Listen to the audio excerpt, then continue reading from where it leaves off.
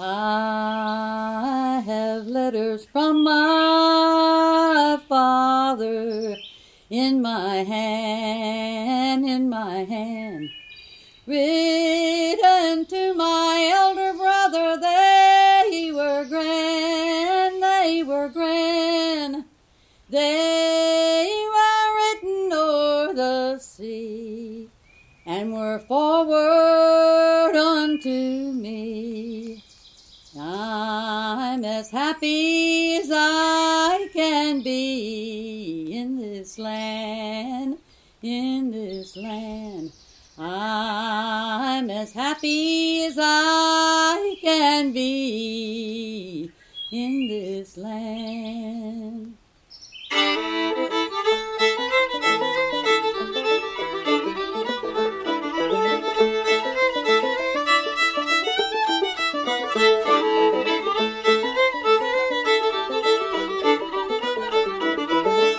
The Stanton-Parkersburg Turnpike Alliance, with headquarters in Beverly, West Virginia, is proud to present Took Off Running, an audio history based on local memory of the historic pike.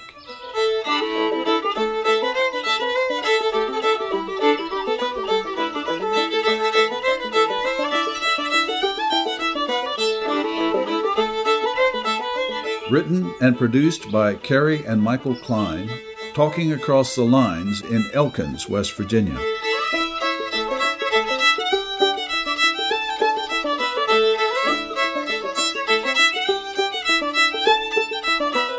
After the potato blight in Ireland in 1845, and those few years after, so many people left Ireland, especially southwestern Ireland, many of them got into this area. They came into the Baltimore Harbor just about the same time that the railroad was coming across. And those guys knew how to deal with stone, and so they were hired to build bridge abutments and trestles and things like that for the railroad. The tunnels were hand-cut stone. 1867 was when they were built. B&O Railroad. The track went through Cairo, North Bend, and then it went out through Ellenboro, then Pennsboro, and right on out to Clarksburg to Grafton. But they brought German or Italian stone cutters and cut it right through the rock. My dad worked at the railroad and retired from it. He used to make that run. They'd blow the horn special. Mom could hear it when we lived up on the ridge. You could hear the train. It crossed 7 trestles in like 3 miles. You crossed the same creek, and that's how winding the terrain is into it. My wife, Bernadette's ancestors cut those stones for the abutments from here to Parkersburg. He was from Ireland.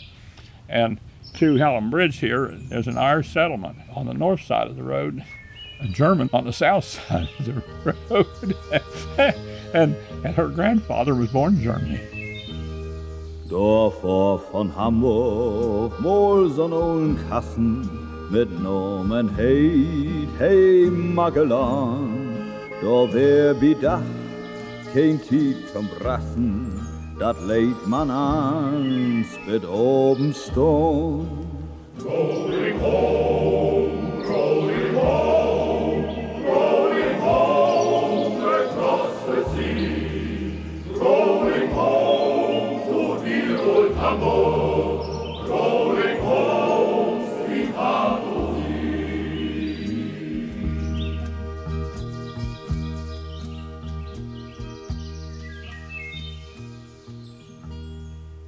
So she's half German and half Irish, and they all went to St. Boniface Church.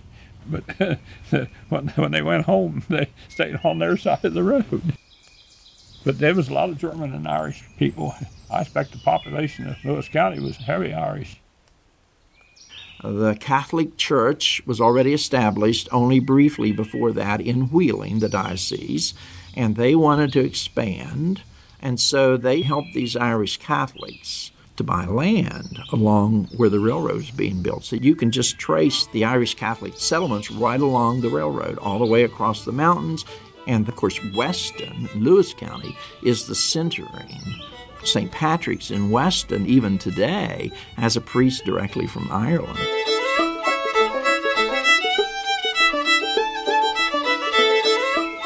The Irish come to this country, and they brought culture. It was pretty backwoodsy. In other words, it wasn't very far along, in development. Well, these Irishmen came over here. A fellow by the name of Camden had a big grant from the top of our hill to the Ohio River. And when they worked on the turnpike from Stanton to Parkersburg, he was so impressed with them, with the kind of people that they were. They brought the priests with them that had classic educations in France and Rome, and that's who he wanted to settle this country. So he gave every one of them, I think it was 150 acres of land, to pay for it whenever they could. And they say that he never lost a penny.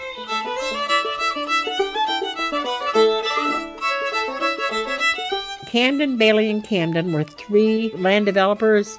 They owned these huge tracts of land, which they had gotten by hook or by crook, in rural West Virginia, Western Virginia, early 1800s. They had huge tracts of land.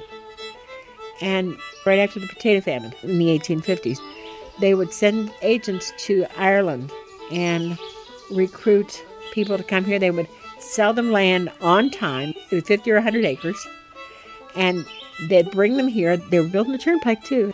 This one, as well as the Northwestern Turnpike, they're building these roads. And they're working on the railroads.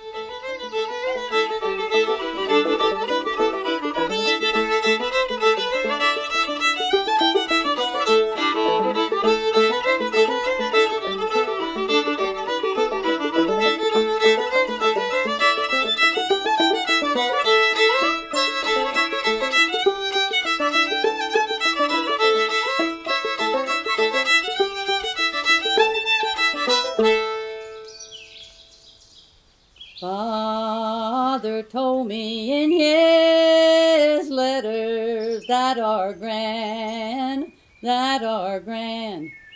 I could make myself much better in this land. Then I cried, what shall I do? For I had not read them through. And they made me all anew in this land. And they made me all anew in this land. My grandfather, Augustino Borelli, came to America with two other tailors, and they had jobs in Philadelphia. They got off the boat at Ellis Island, and a man stepped forward and said, the jobs are gone. So they didn't know what to do, and Grandpa had $12 in his pocket. So man stepped forward and said, we need tailors in Parkersburg, West Virginia, at the woolen mills. So Grandpa says, we're in Hicks, West Virginia, we're in Hicks, Parkersburg. He came here by himself, and we think we might have been the first Italian family in Parkersburg. We were one of the early ones. And in 1906, he sent my grandmother and the 4 kids, and my father was 8 years old. Weston at the time was the largest community in north central West Virginia. It was the largest town on the turnpike after Stanton and Parkersburg. Weston was the location of the Trans-Allegheny Lunatic Asylum, because it was a transportation hub right at the intersection of the Stanton-Parkersburg Turnpike and the Weston-Gauley Bridge Turnpike in Weston. And when the Trans-Allegheny Lunatic Asylum was authorized, there were no public facilities in Western Virginia. None. All the rest were in the tidewater of the Piedmont. And it only came about after the 1851 Constitution. Virginia was being benevolent to the West and giving us some kind of an institution, which turned out to be the insane asylum rather than the William and Mary of the West that we were supposed to get.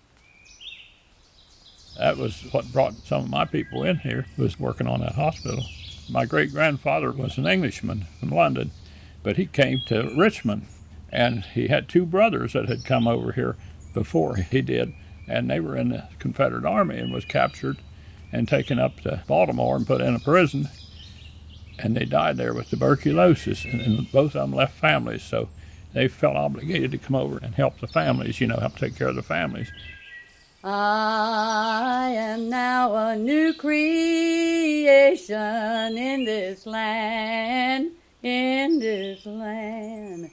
They don't know my situation, it is grand, it is grand. All this world is dark as night, but my Father's face is bright. And I'm walking in the light through this land, through this land. And I'm walking in the light through this land. But I guess you heard about this down here and got a job cutting stone for the Western State Hospital. Have you been around it? Isn't it a magnificent structure? And in the back it looks like a castle with all those courtyards. And look at the stonework that was done in that. That was grubbed out of the riverbank. It's the largest hand-cut stone building in the United States and probably in the Western Hemisphere. So they tell us. It's almost a mile long. There's 5 miles a quarter. They brought slaves here who were also prisoners in the Virginia prisons to dig the trenches for the footers for the hospital. They also recruited workers from Austria and Germany and brought them here as stonecutters. One time there were almost 3,000 patients in the hospital. And it operated up until 1994. The asylum kept people who couldn't take care of themselves. There wasn't a whole lot of emphasis on recovery or dealing with mental problems. It was taking care of people who would have been a net drain on the family if they'd stayed on the farm. Get the problem out of the way. Move it. Don't deal with it. I mean, you could even move yourself in there if you wanted to. You could commit yourself. A lady died in there. She's 89 years old when she died. And she had committed herself when she was 19. And the reason she had done that is because she was in an abusive relationship with her husband. Her husband kept beating on her. And there was nothing she could do to defend herself. So she committed herself to Western State Hospital. And she stayed in there for the next 70 years till she died.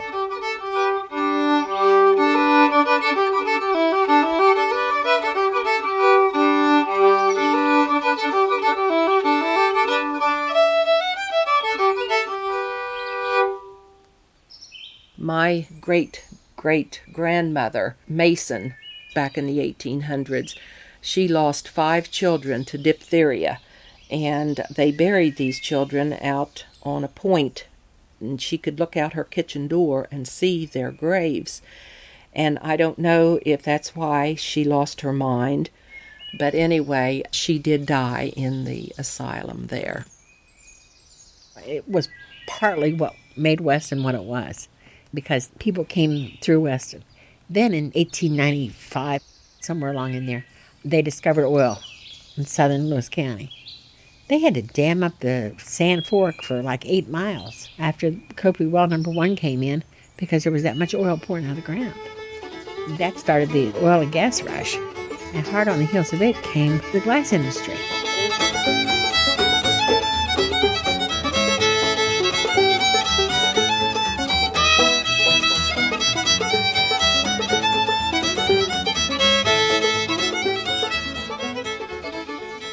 I was born in Weston in 1923. 39 was when we come back to Weston. They had about 3 glass factories in Weston and places that decorate glassware.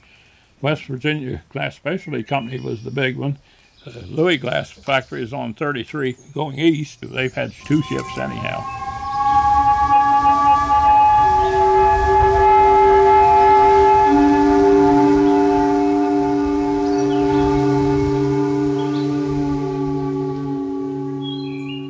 See, they get their furnaces all going and they can't shut them down then start again. Had a lot of employees in there and the salesmen. There were several hundred at the West Virginia. One salesman was our neighbor in there at Weston, and he went to New Orleans and spent a month in New Orleans taking orders for glassware. My grandfather was the first child in the family that was born in America. All the rest of them were from Belgium. They were glass workers. The family came here the first time in 1880. And glass workers from Belgium were skilled. They had unions in Belgium. And they come here and they try to organize and it didn't work. And they get mad. They go back. But they finally came back to stay about 1882. these Catholic priests came and they started at St. Patrick's on the hill behind the Columbia Club. It was up on the hill. And they said that of an evening in the summertime, those priests would come out on the porch and lecture, and the townspeople would gather around the house, because they were so hungry for knowledge that they didn't have. They didn't have any education, they're just human beings, and they had hunger for knowledge.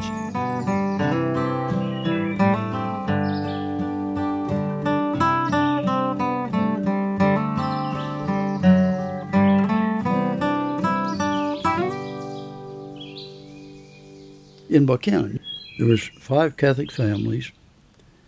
We had a priest who came to Buchanan from down in the southern part of the state, but he was born and raised in Luxembourg, Dutchman.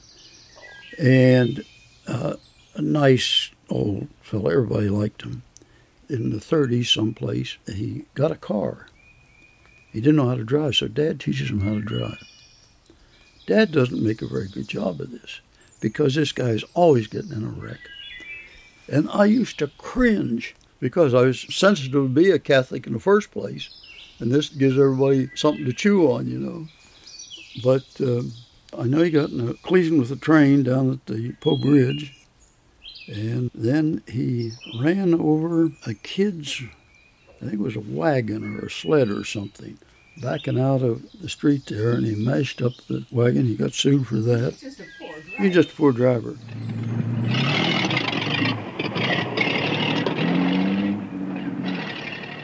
My family came from Virginia. They were Huguenots from Europe, and they came over here to escape religious persecution. They were French. They came over here and started a settlement in Front Royal, and then some of them migrated over this way. Early 1600s is when they first hit Virginia. Oh, sure. This section in frontier times was like a miniature United Nation. You had French living down at Gallipolis. There was a colony had come directly from France in 1790. You had German settlers in here. My great-grandma, by being Pennsylvania Dutch, she never sat in a chair and relaxed. She sat on the edge of the chair, and her back was as stiff. It's like she had a board taped to her. She sat that way all the time, but she never said a whole lot. But I can always remember her telling about the kivers. Instead of covers, it was kivers. Put the kivers on them. Sad to think a child grew up in the city, never slept beneath Grandma's quilt that she made so pretty. Or to walk in the fields of goblins made beliefs with things of old, held together by the binding threads I know were song told. By loving hands, by loving hands. Grandma was a little short lady. She could stand under my arm. And my grandmother met my grandfather in 1909. My dad was born in 1915. They didn't get married for a long time because her parents were very upset that she was marrying a foreigner. Even though my dad was second-generation American, to these people who came to West Virginia with God, you just didn't do this. Yet at the same time, I have to laugh because I now know that my mother's father, that side of the family, came from Germany. Of course, they came early. They were here in the 1770s. My father was named after a Belgian race car driver who won the Indianapolis 500 back in 1915 or something. Belgians were either glass workers or coal miners because they mined the coal to power the furnaces to make glass. And my grandfather worked for a time in the coal mines, and there was an explosion, and some men were trapped and killed, and that's when my granddad left the mines and went to work in the glass factory. Her grandfather was almost completely self-sufficient. He had a farm down there on the south side of 33. His name was Leopold Rau, and he was born in Germany. But he made his own tools. He had a blacksmith shop. He could shoe horses. He made his hoes, his rakes, his mattocks, his shovels, and he could work metal.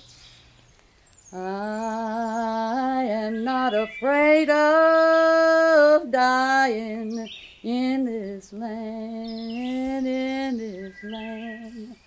but I often feel like flying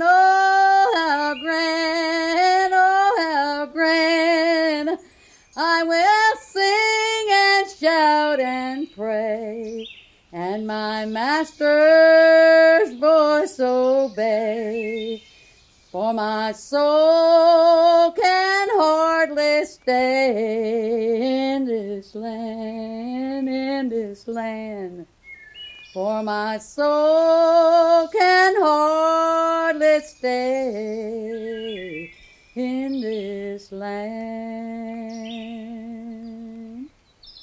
And he lived to be 96 years old and died with pneumonia. He was wiry as a pine knot. Grandma was just a little lady, about 5'0". But we would make fun of her a lot of times, a kid with her. And she'd say, "Don't you make me funny." In other words, don't make fun of me. She'd come to the studio, and I'd probably be in a dark room, and she'd say, "Si Paolo, dove sta Jimmy?" Which meant, "Where's Jimmy?" And I'd say, "Pop," I said, "Grandma's here. We're going to have Sonia and beans tonight." So she'd stay a while, and she'd make macaroni and bean soup. Lord, good. Talk about good. I remember these German people, they showed me how to make kraut. And we had this big jug, and she gave me the cutter, and she gave me the cabbage, and she showed me how to make it. And I went home, and Mother was at work, and I just worked. You layer it. You put cabbage, a layer of that, and you salt it, and then you put more cabbage in. And I worked all day cutting that stuff up. You had people from England, Nova Scotia. She had Indians come in and trade until the War of 1812. And, of course, the slaves on this side of the river. Nobody knows the trouble I've seen. Nobody knows my sorrow. Nobody knows the trouble I've seen. Nobody knows my sorrow. Sometimes I feel like a motherless child, a long way from home. Swing low, sweet chariot, coming forth to carry me home. You have your different ethnic groups, which I've already mentioned from America, like the New Englanders, the Yankees.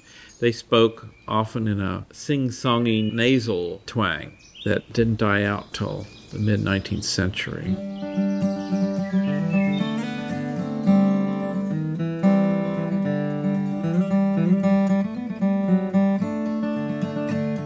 You all have probably heard of Jesse James and his gang.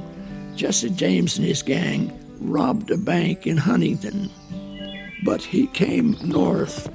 Now they're on horseback. There were 4 riders, and they were using the Parkersburg and Staunton Pike because it's the last place in the world that anybody would be looking. They stopped in Troy, Sally Moneypenny's boarding house, to eat. One stayed out and guarded the money bags which were hung on the horses' saddles, while the other 3 went in and ate. This was in 1875.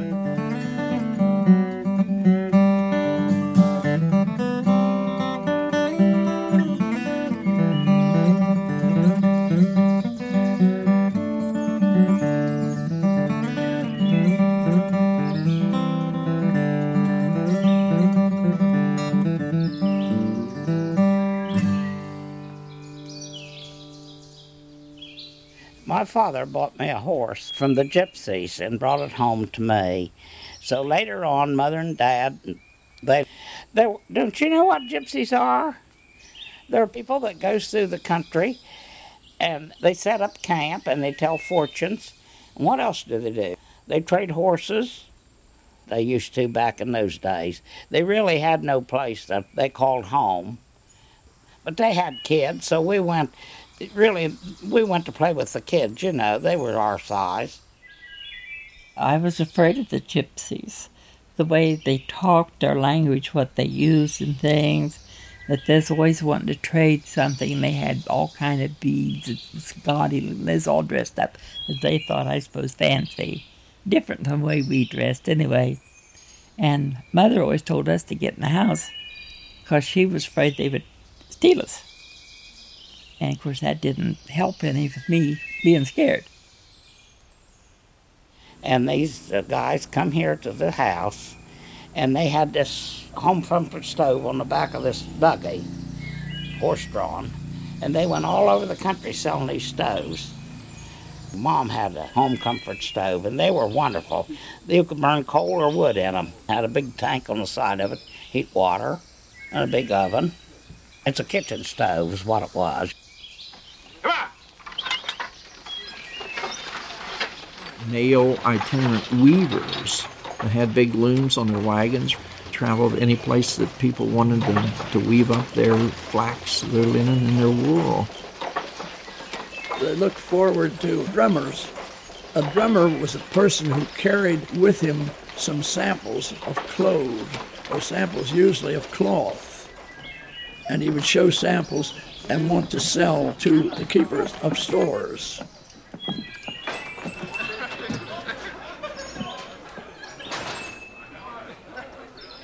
My interest in history came from my paternal grandparents, Tracy and Allie Sturm, born in 1876.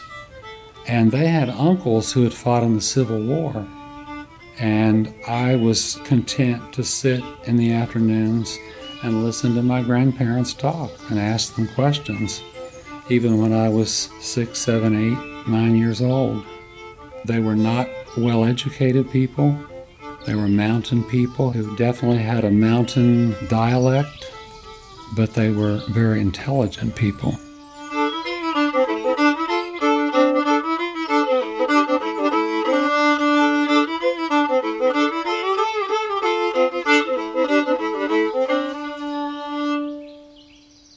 Television has done a great deal to standardize our pronunciation.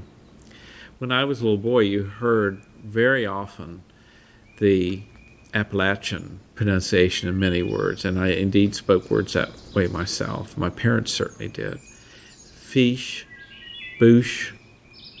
This started to die out in the 1960s, and you hardly hear it now. The I's become an A. That's a pile of money you have there. How many more miles do we have to go yet? Virtually all the early written reports of settlement, not exploration, but settlement, make reference to people who are already here. Now, I would suggest that the people who were already here were those who were most marginalized in Eastern Virginia society. The poor, the dispossessed, the culturally intermingled, the result of interracial offsprings in Eastern Virginia society became more and more split along race lines. Those people did not have anywhere to go. So where are you going to go? You go west. Where you get away from them.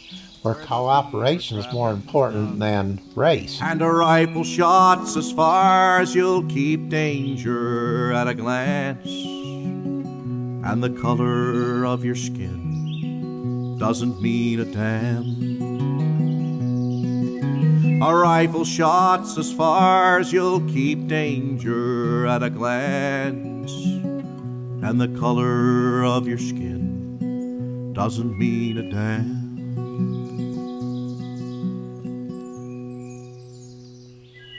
So that's one of the things that accounts for the amount of words of West African origin in Southern Appalachian dialect. There are all kinds of words and mannerisms that are traced to West Africa as far as I can tell. The Coal and Coke Railroad through our area at the turn of the century was built in 1902, 1904 through Upshur County. And it went from east to west. That was Henry Gasaway Davis's railroad. Well, it was built by Italians and by African Americans, blacks. I found some really intriguing newspaper clippings from the locals, who'd go over to the post office and say, well, they felt like a stranger in a strange land. There were people jibber-jabbering in other languages. All right,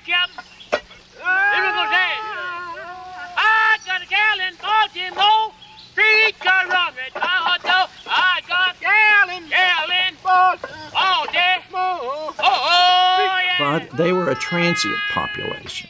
Now, about the same time, mining was beginning to develop. Of course, the railroad came because Henry Gasaway Davis bought all the coal rights. This was about the time we were separating what was on top from what was underneath.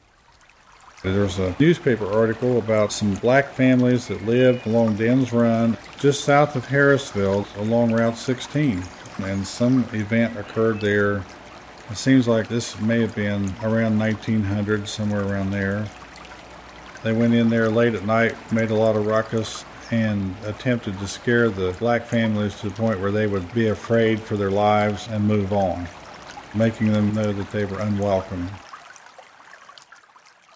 The Red Men organization got together and one night just got those people, and the way I understand it, escorted them down to Wood County out of Ritchie County, the Ritchie County Red Men. They were not the Ku Klux Klan, but they had an organization that was pretty secretive. They got together and they took it upon themselves to enforce moral issues around the county. A streetcar ran from Weston to Fairmont. It was the nicest thing in the winter time. It was so hot you had to almost take your coat off when you got in it, when it was in cold weather. But supposedly a lady was getting on the streetcar and a colored fellow was getting on behind her, and he ran his hand up her dress. And guess what happened to him? They took him to jail, and a bunch got together and got him out of the jail and hung him on a footbridge going over to the state hospital. It was an old iron bridge, and I saw a picture of him hanging there. And one of my mother's cousins was standing underneath there with a big straw hat on, and posing. He and Elmer Straw was a street commissioner. They posed underneath that hanging because it was a mob that did the hanging.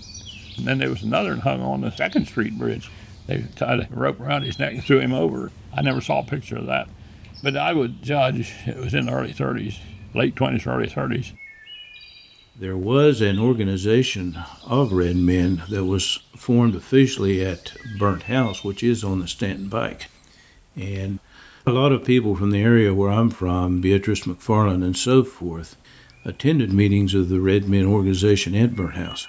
And was there members of my family ever in that organization? Yes, there were, and I think there were members of a lot of people's family around here that were.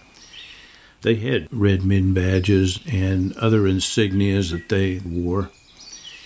Everybody, of course, back then traveled by horse. From Beatrice to Burnt House would be approximately 7 miles. So, it was not a great trip. Their meetings were very secretive, and there was a bill passed in West Virginia, I believe, in 1908.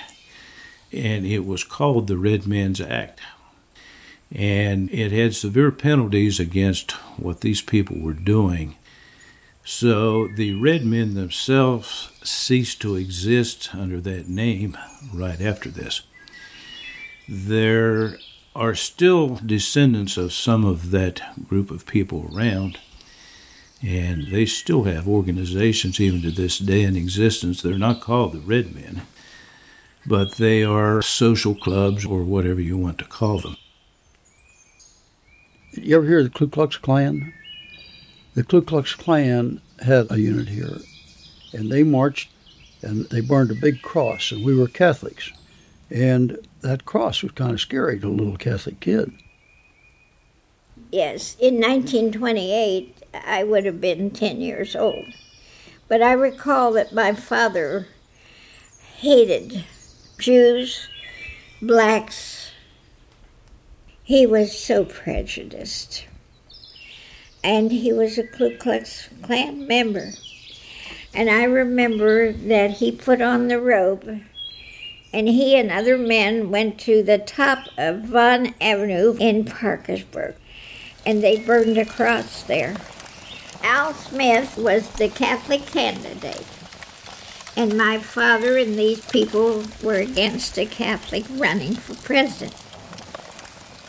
My granddad is in the Ku Klux Klan in the 20s.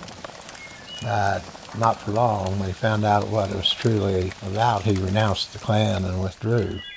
In the 1920s was the big heyday of the Klan, and they recruited a lot of people. He was a devout Christian. Certainly what the Klan was doing was contrary to the Sermon on the Mount. So they passed themselves off being a big patriotic organization.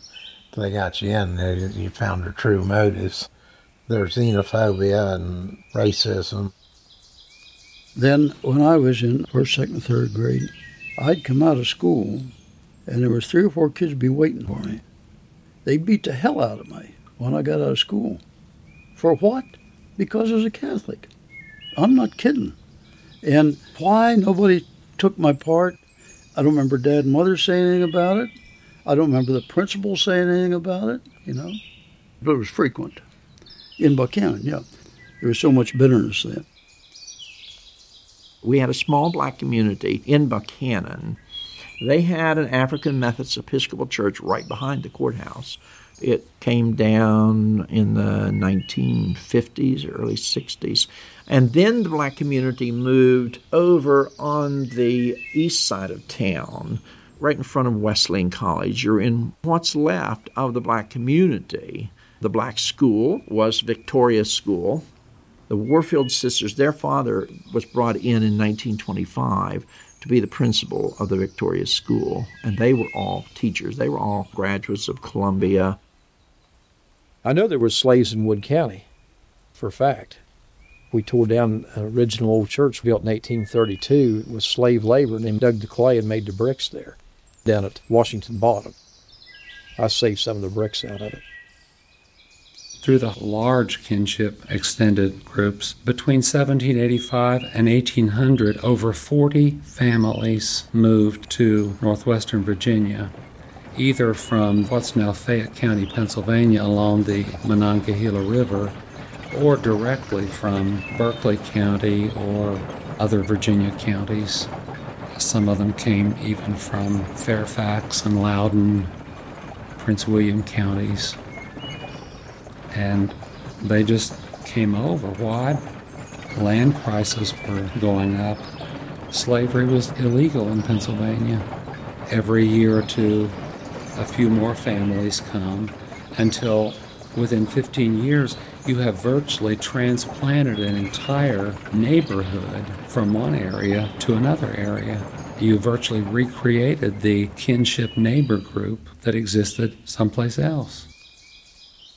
Those agricultural areas had, of course, black slaves, and in fact, Wood County at one point had the highest percentage of slaves of any county in what would become West Virginia, except for Jefferson County.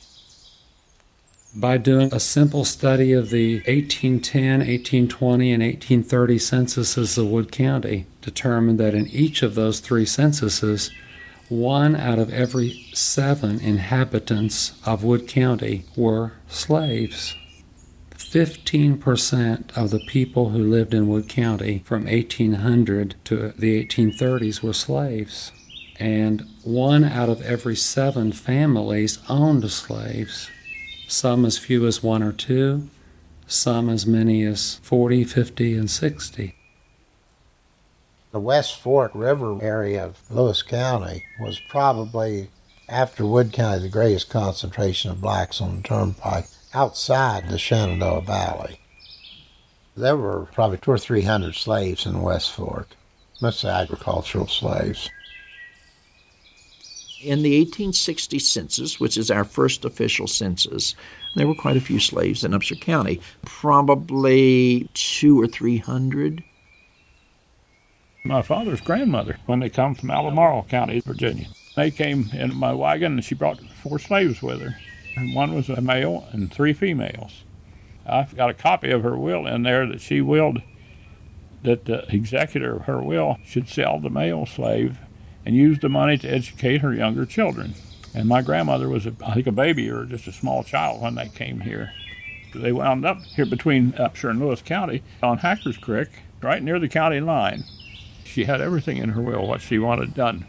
And slaves, see, was personal property, just like a cow or a horse. Those slaves were driven in chains across the turnpikes. They were bound together because they could easily run off into the woods. Coffles were groups of slaves being shepherded to market to be sold, in this case down the river, which is where I believe the expression originated. Nobody knows the trouble I see. Nobody knows my sorrow. Nobody knows the trouble I see. Glory, hallelujah.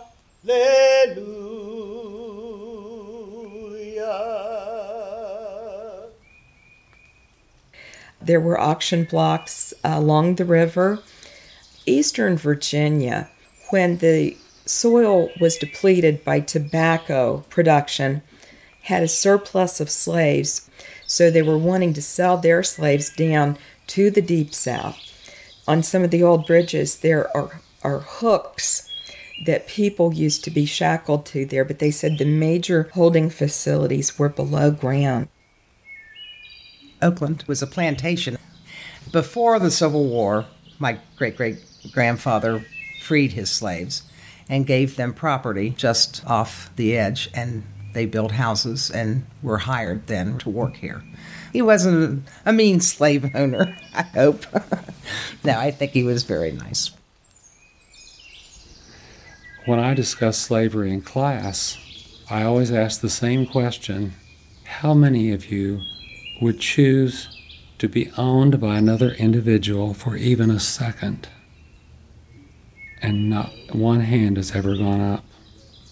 And so even well-treated slaves were considered to be chattel property and could be bought and sold. And they had no civil marriage. Husbands and wives who had a dozen children could be separated. They had absolutely no civil rights. Dad was Cecil Amos. They were slaves. And Aunt Mary, Aunt Martha, and Dad's mother, they all came here from Amosville, Virginia, with the family called McClungs, pushing a wheelbarrow. When the man said they were free, they just took off running, pushing a wheelbarrow, walking. I want Jesus to walk with me. I want Jesus to walk with me while I'm on my pilgrim journey. I need Jesus. Oh, I need you, Lord, to walk with me. They didn't have anything but what they could carry in a wheelbarrow. They didn't even know where they were going. I think they were just going north, and they didn't know they were still south. Because they really call us south. They came here with the McClung family, and they all roosted right here in Parkersburg. Hold my hand, Lord, please hold my hand. Hold my hand, Lord, please hold my hand while I'm on my pilgrim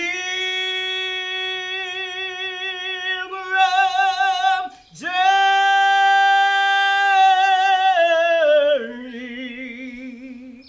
I need Jesus, oh Lord, to walk with me. The Henderson brothers, who also came from Prince William and Fairfax counties, they together owned over 60 slaves. And they had sizable plantations all along the Ohio River where they became planter aristocrats, and all three of them were justices of Wood County. They gave their plantations their own names, individual names, Bacon Hall, Beach Park, other names like the Virginia farms and plantations across the mountains had. Virginians were called Tuckahoes. The New Englanders were Yankees. And the boundary line between these two cultures was the Ohio River. Marietta was a planned New England settlement across the river here. And they immediately started fighting over the issue of slavery, because you had a few abolitionists among the Yankee crowd in Belpre across the river and Marietta. When the New Englanders came west, they brought their school, they brought their church, they brought their Masonic lodges, and they were essentially town dwellers, although a fair amount of them lived on farms, and they would help slaves escape. Steal away, steal away, steal away to Jesus. Steal away, steal away, oh, I ain't got long to stay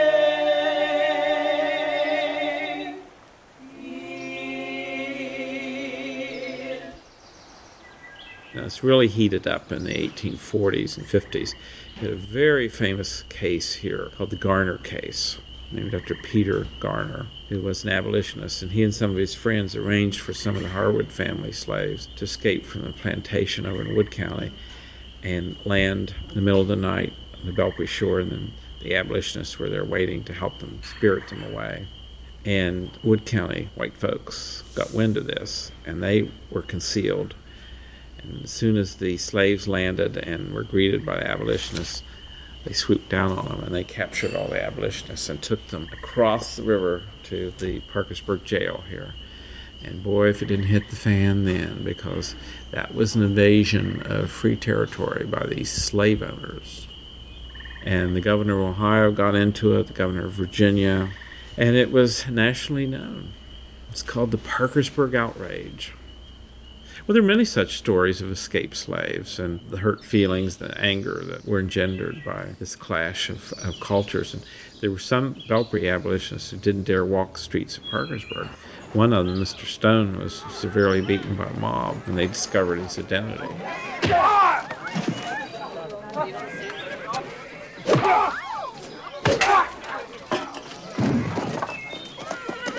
In the Virginia papers, even in the Marietta paper, Wood County slaveholders would advertise for runaway slaves. A slave called Tom, sometimes they would call him High Yaller, be a light-skinned slave, or a dark black male, approximately 35 years of age, well-built, sturdy, several teeth missing. They would advertise physical features, and they would post a reward. And there were professional slave catchers. Well, I would not be a slave driver. I'll tell you the reason why. 'Cause if my Lord was to call on me, I wouldn't be ready to die.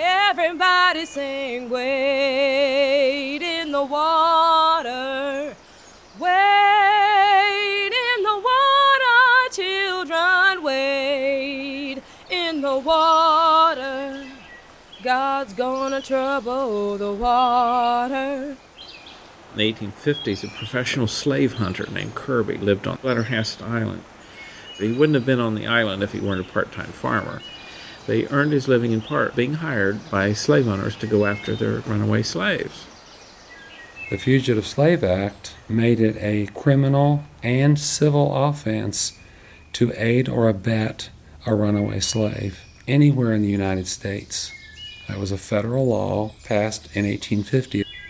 And between 1850 and 1861, a slave caught in any state could be returned to its owner, and anybody who had aided or abetted was subject to the criminal and civil penalties. The word abolitionist was a dirty word. There were people who were very much anti-slavery who didn't want to be called abolitionist. So you have to understand the climate they were living in. If you were a conductor of the Underground Railroad, in the eyes of the law, you were a criminal. You look at the census records of Wood County, and by the time the Civil War had erupted, there were very few blacks living here because they'd either been sold downriver or they'd escaped. They were just too close to the border to be kept. Well, I would not be a backslider. I'll tell you the reason why. 'Cause if my Lord was to call on me, I wouldn't be ready to die. Everybody sing, wade in the water. Wade in the water, children, wade in the water. God's gonna trouble the water. It was the poet Southey said that a society is founded on faith. And what that means is you need this mass of citizens to act in a certain way for government or society to operate in an organized manner. What if everyone in the United States, or most of the people, decided one year that they weren't going to pay their income tax anymore? There aren't enough people in the Army or the Navy or the local police forces or the militia to compel them to do that. So you have a case where the slaves willingly stayed on the plantations until the war got closer and closer, and a spirit of freedom grew among them that they just started running away. Ada Hott Murphy at McFarland identified the crumbling chimney standing yet at Cisco as a part of the old, ruined Vogel property. The house was there before the Civil War and was rumored to have been used in the escape route of the slaves to the north, one stop on the Underground Railroad. That's in western Ritchie County. When people stayed overnight at the inns, there were multiple opportunities to free somebody. You take your pick. There's a wide range of people who could have been assisting the fugitive slaves to free themselves. There were a couple or three Underground Railroad stations in what's now Ritchie County, run by mostly ministers, northern ministers. The slaves went from one safe house to the next. They traveled during the night, led by a conductor, a person who led them, and then they would hide out during the day in a safe house or an Underground Railroad station. July 12, 1863, John Wass was assassinated by a neighbor, and his family has always said it was because Mr. Wass was a conductor of the Underground Railroad. Mr. Wass's son, William Wass, said that when he was a child, he got up early one morning and saw black people in the barn, and he immediately realized his father was a conductor of the Underground Railroad. Mrs. Wass would cook an extra pan of food and give the pan to one of the children and say, "Take this into the barn. There's a road from Burnhouse that takes you north, and that would take you to the home of John Wass. And it would be within an easy night's travel."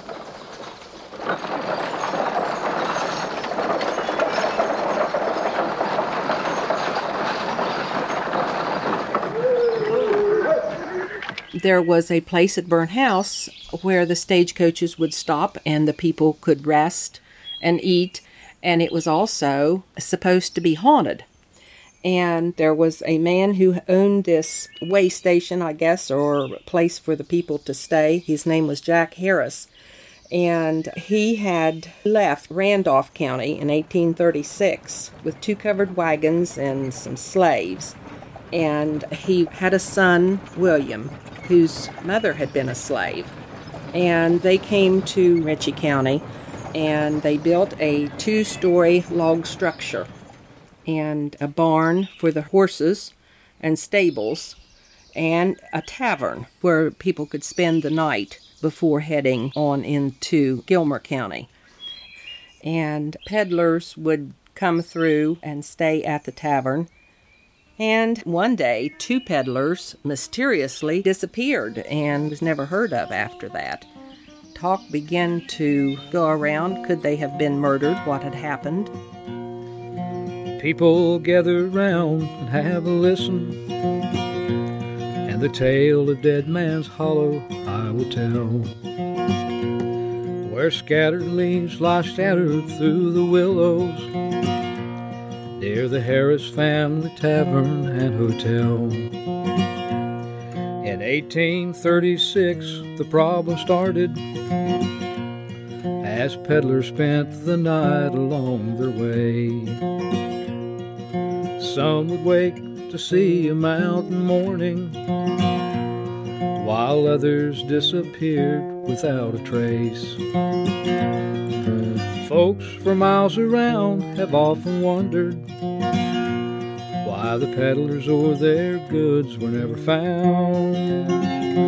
With no evidence to show, how could anyone have known that the bodies lay there hidden in the ground, in Dead Man's Hollow scattered all around?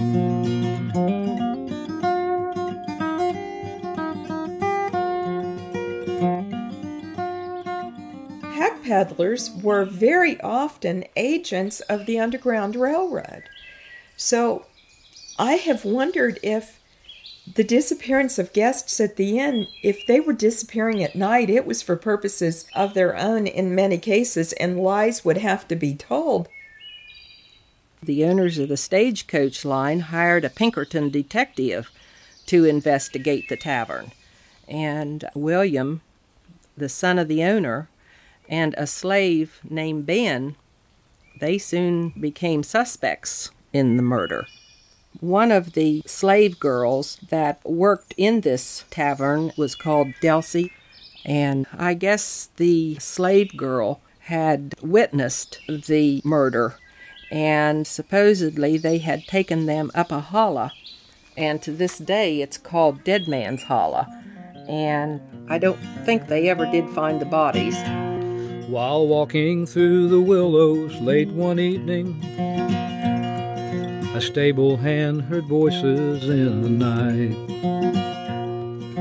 There with pick and shovel stood his master, beside a grave he dug by lantern light. Folks for miles around. The girl became very depressed, and one night during church, someone said that the tavern was on fire. And so they all left church, and by the time they got to the tavern, it was ablaze. And through the upstairs window, they could see the slave girl twirling and dancing in the fire. Ezekiel saw the wheel way up in the middle of the air. Ezekiel saw the wheel way in the middle of the air.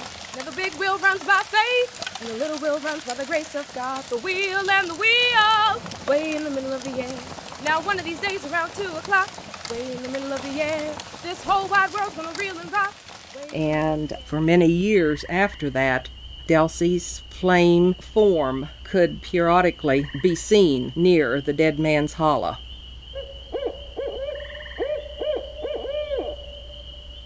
Ezekiel saw the wheel way up in the middle of the air. The wheel and the wheel way in the middle of the air.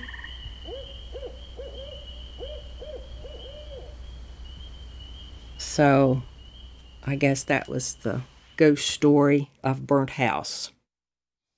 They tell me years ago that there was a house there that used to house runaway people.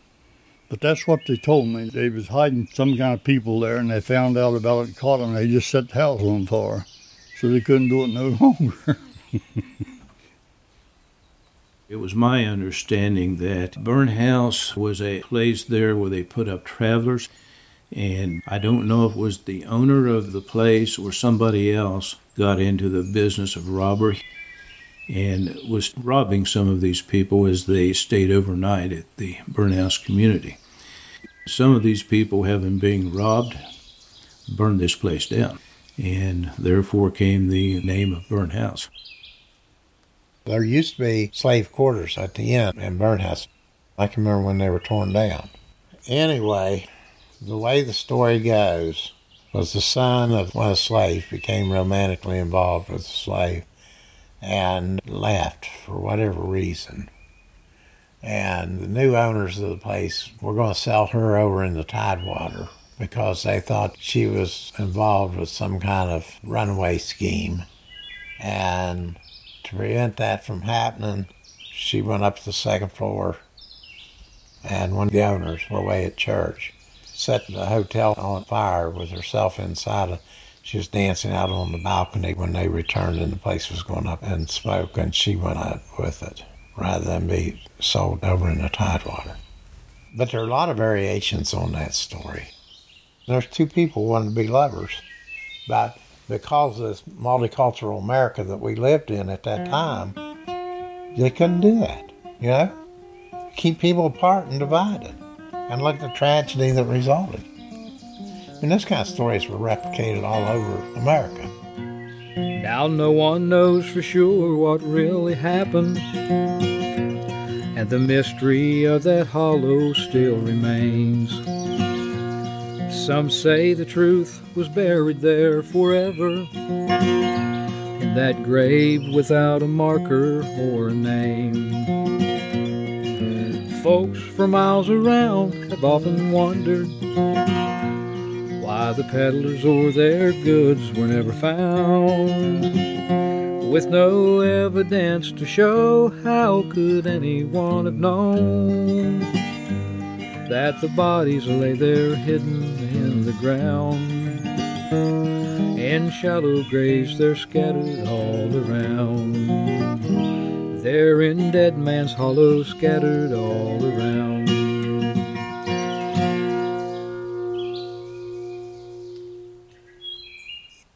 And almost on the county line in Wirt County was a hotel called the California House. It was there in the 1840s when the California Gold Rush was underway.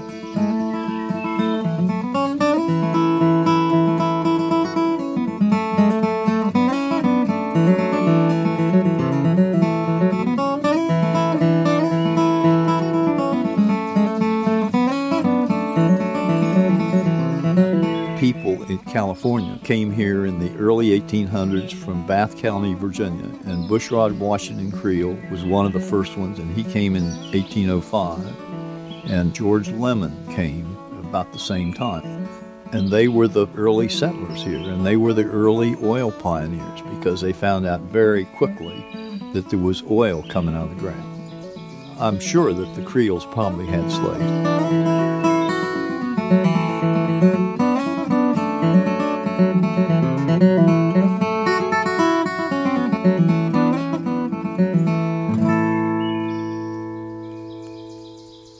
The owners and operators of the hotel were slave owners, but slaves and free blacks were always among the most likely suspects as conductors of the Underground Railroad. So it's probable that the slaves at the California House were acting as agents of the Underground Railroad.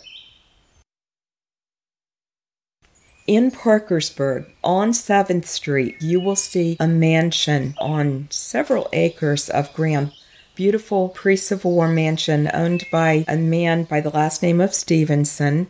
He was a slave owner, and he was influential enough to arrange for the toll gate on the two turnpikes to be in front of his mansion, and he probably used some of his slaves to collect the fees there at the turnpike. The Stevenson Mansion is where two major turnpikes converge on the Ohio River city of Parkersburg. This house is situated at the juncture of the Northwestern Pike and the Stanton Pike. James McNeill Stevenson, my great-great-grandfather, built this house in 1832 to 1835, and nobody but the family has ever lived in it. He was on the Virginia legislature for several years and had to ride by horseback from here to Richmond. Most of the furnishings in the house are original. The beds were all made from wood that they cleared in the property. And it's a pleasure to be able to live in a piece of history. There was an abolitionist settlement here in Wood County, and these abolitionists helped runaway slaves. I have been told that free blacks had to have white sponsors or they could not live in the Commonwealth of Virginia. Now, that may be what the abolitionist colony in Wood County at Valley Mills may have been involved in. It's very mysterious why they came or if they were directly involved in the Underground Railroad. But one of the colonists at Valley Mills was West Virginia's third governor, William Erskine Stevenson. Stevenson is remembered for his work as governor for holding up the rights of the black citizens in the years after the Civil War. Little children, get on board. Little children, get on board. Little children, there's room for many or more. Get on board. Get on board. Little children, get on board. Get on board. Little children, get on board. Get on board. Little children, there's room for many or more. I was raised in Parkersburg, West Virginia, and we lived on Clay Street. And Clay Street was a street that was all black, with nothing but widows and widowers. That's the truth. And everybody was all the kids' parents. If you did something wrong, they reprimanded you. Other parents did. And we all accepted it. I guess I'm the fifth generation to have lived here. It was built by my great-great-grandfather. It's, I guess, the first house in the Juliana Square Historic District, if you're coming from downtown. The family moved in here then in 1878, and the family at that time consisted of William Nelson Chancellor, his wife, whose maiden name was Ellen Charles King. They had 3 daughters. The eldest was Nellie Scott. That was my great-grandmother. So we were, from that point on, a 4-generation household. And we had, in addition, 2 servants who lived in. My mother, she was college educated, and she couldn't get a job as a secretary, so she had to do domestic work, which she didn't mind at all. And I can remember many times somebody would knock on our door, and Mom would go to the door, and she'd come back and say, "Well, we've had a blessing." And I'd say, "What kind of blessing?" "Well, Miss So-and-so wants to know if I'll come and cook dinner for her guest tonight." Mom worked all day long, and she came home probably around 7 or 8 o'clock at night. And I can remember she'd come home, and then she'd holler for us, "Come on, kiddies. We're going to have dinner by candlelight," because we didn't have any electricity. It was turned off. But she always made everything seem so pleasant, you know. There was a cook whose name was Lou Moten, and Mother always said that Lou's parents had been slaves at Oakland, and then Charlie Webb was the houseman, and he lived in what we called the barn, but fancy people called the coach house, and that had a little apartment upstairs in it. Charlie had been with the family from the time he was a boy, from the 1880s, up until the time he went off to a retirement home at the end of World War II. We never had Thanksgiving dinner on Thanksgiving because Mama had to cook for the family out there. But they always gave her a turkey. But everybody was crazy about Mama, and they always did nice things for her. The oldest girl had TB when she was younger, but she took care of that child. They didn't want her to go to a sanitarium. And Mom had to scrub down the walls and the beds and everything with lye because it had to be sanitary. And I don't think Mom ever thought about that she could have carried that home to us.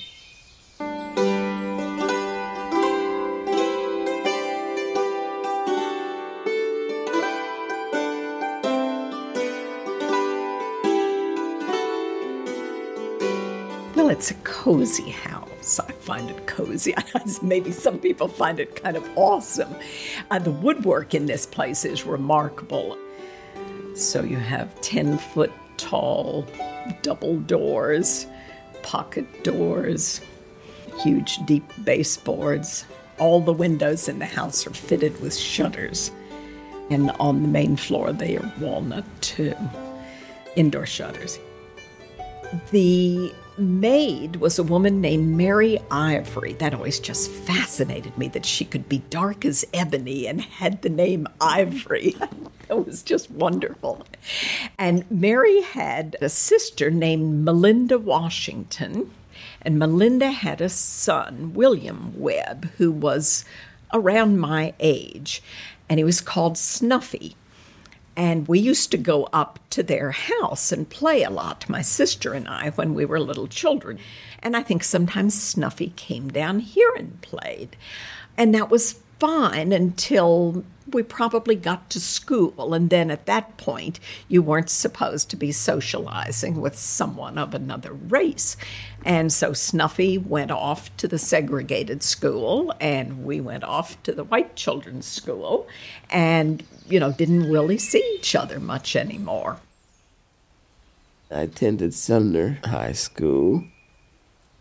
It's still standing up there on Avery Street. It's now a museum. It went all the way from first through high school, but they graduated seniors from Sumner. Robert Simmons was supposed to have ridden a horse to Washington, D.C. to talk to President Lincoln about starting a school here and wanting a building for that. And Lincoln told him to go back home. Go back home and tell your people they've got their school. The Westland Church was the first place that they made the school, and then I think Logan Church was another place that they had the school. And this building was built in 1929. This was the gymnasium. The school set up on the hill up here. Charlie Webb, the houseman, was an active member of a lodge, a colored men's lodge. I know they had a Masonic lodge here. They had their own American Legion. And I don't know what this lodge was, but he had regalia that went along with it. It must have been the same sort of thing. All these men's groups, from Masons on down, the Odd Fellows, they all had a certain amount of ceremony and all of that stuff. So Charlie had a whole social life that this family knew virtually nothing about, but that was an important part of his life, I think. KFP Hall, that was the Masons. KFP Hall on Clay Street. Upstairs was their room. We used to have cake walks. Whoever won a cake. There was a strutting dance that you did, and a lot of the old men used to do it. It was called the cake walk.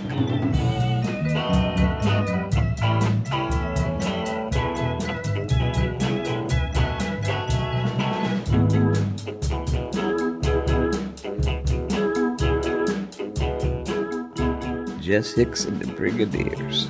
It was just a group of black men that played instruments. They were good.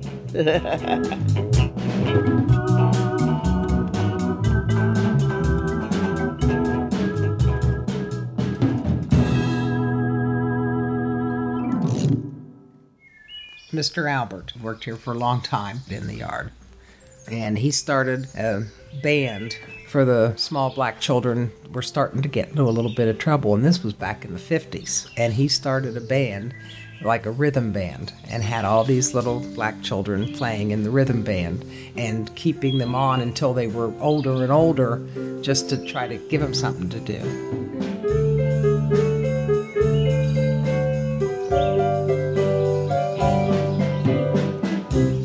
You've been listening to the voices of Noel Tinney, Steve Lehue, John Law, Joy Stolniker, Paul Borelli, Duke Talbot, Nancy Allman, Frank Williams, Ray Swick, Eleanor Reinhardt, Joanne Hefner, Damon West, Mary Garrell, Frida Morris, Phil Sturm, David Scott, Jim Hott, Winnie Murray, Sandra Burke, Betty Lutz, Fran Davis, Ralph Davis, David McCain, Catherine Brown, and Richard Cook.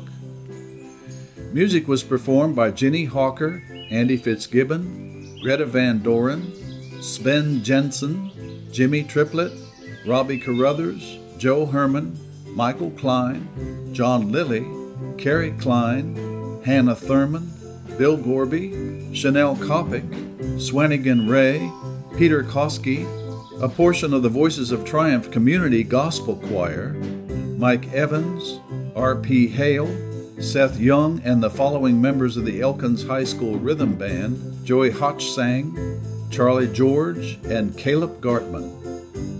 Took Off Running was written and produced by Michael and Carrie Klein of Talking Across the Lines in Elkins, West Virginia, for the Stanton-Parkersburg Turnpike Alliance, with support from the National Scenic Byways Program of the Federal Highway Administration and the Oakland Foundation.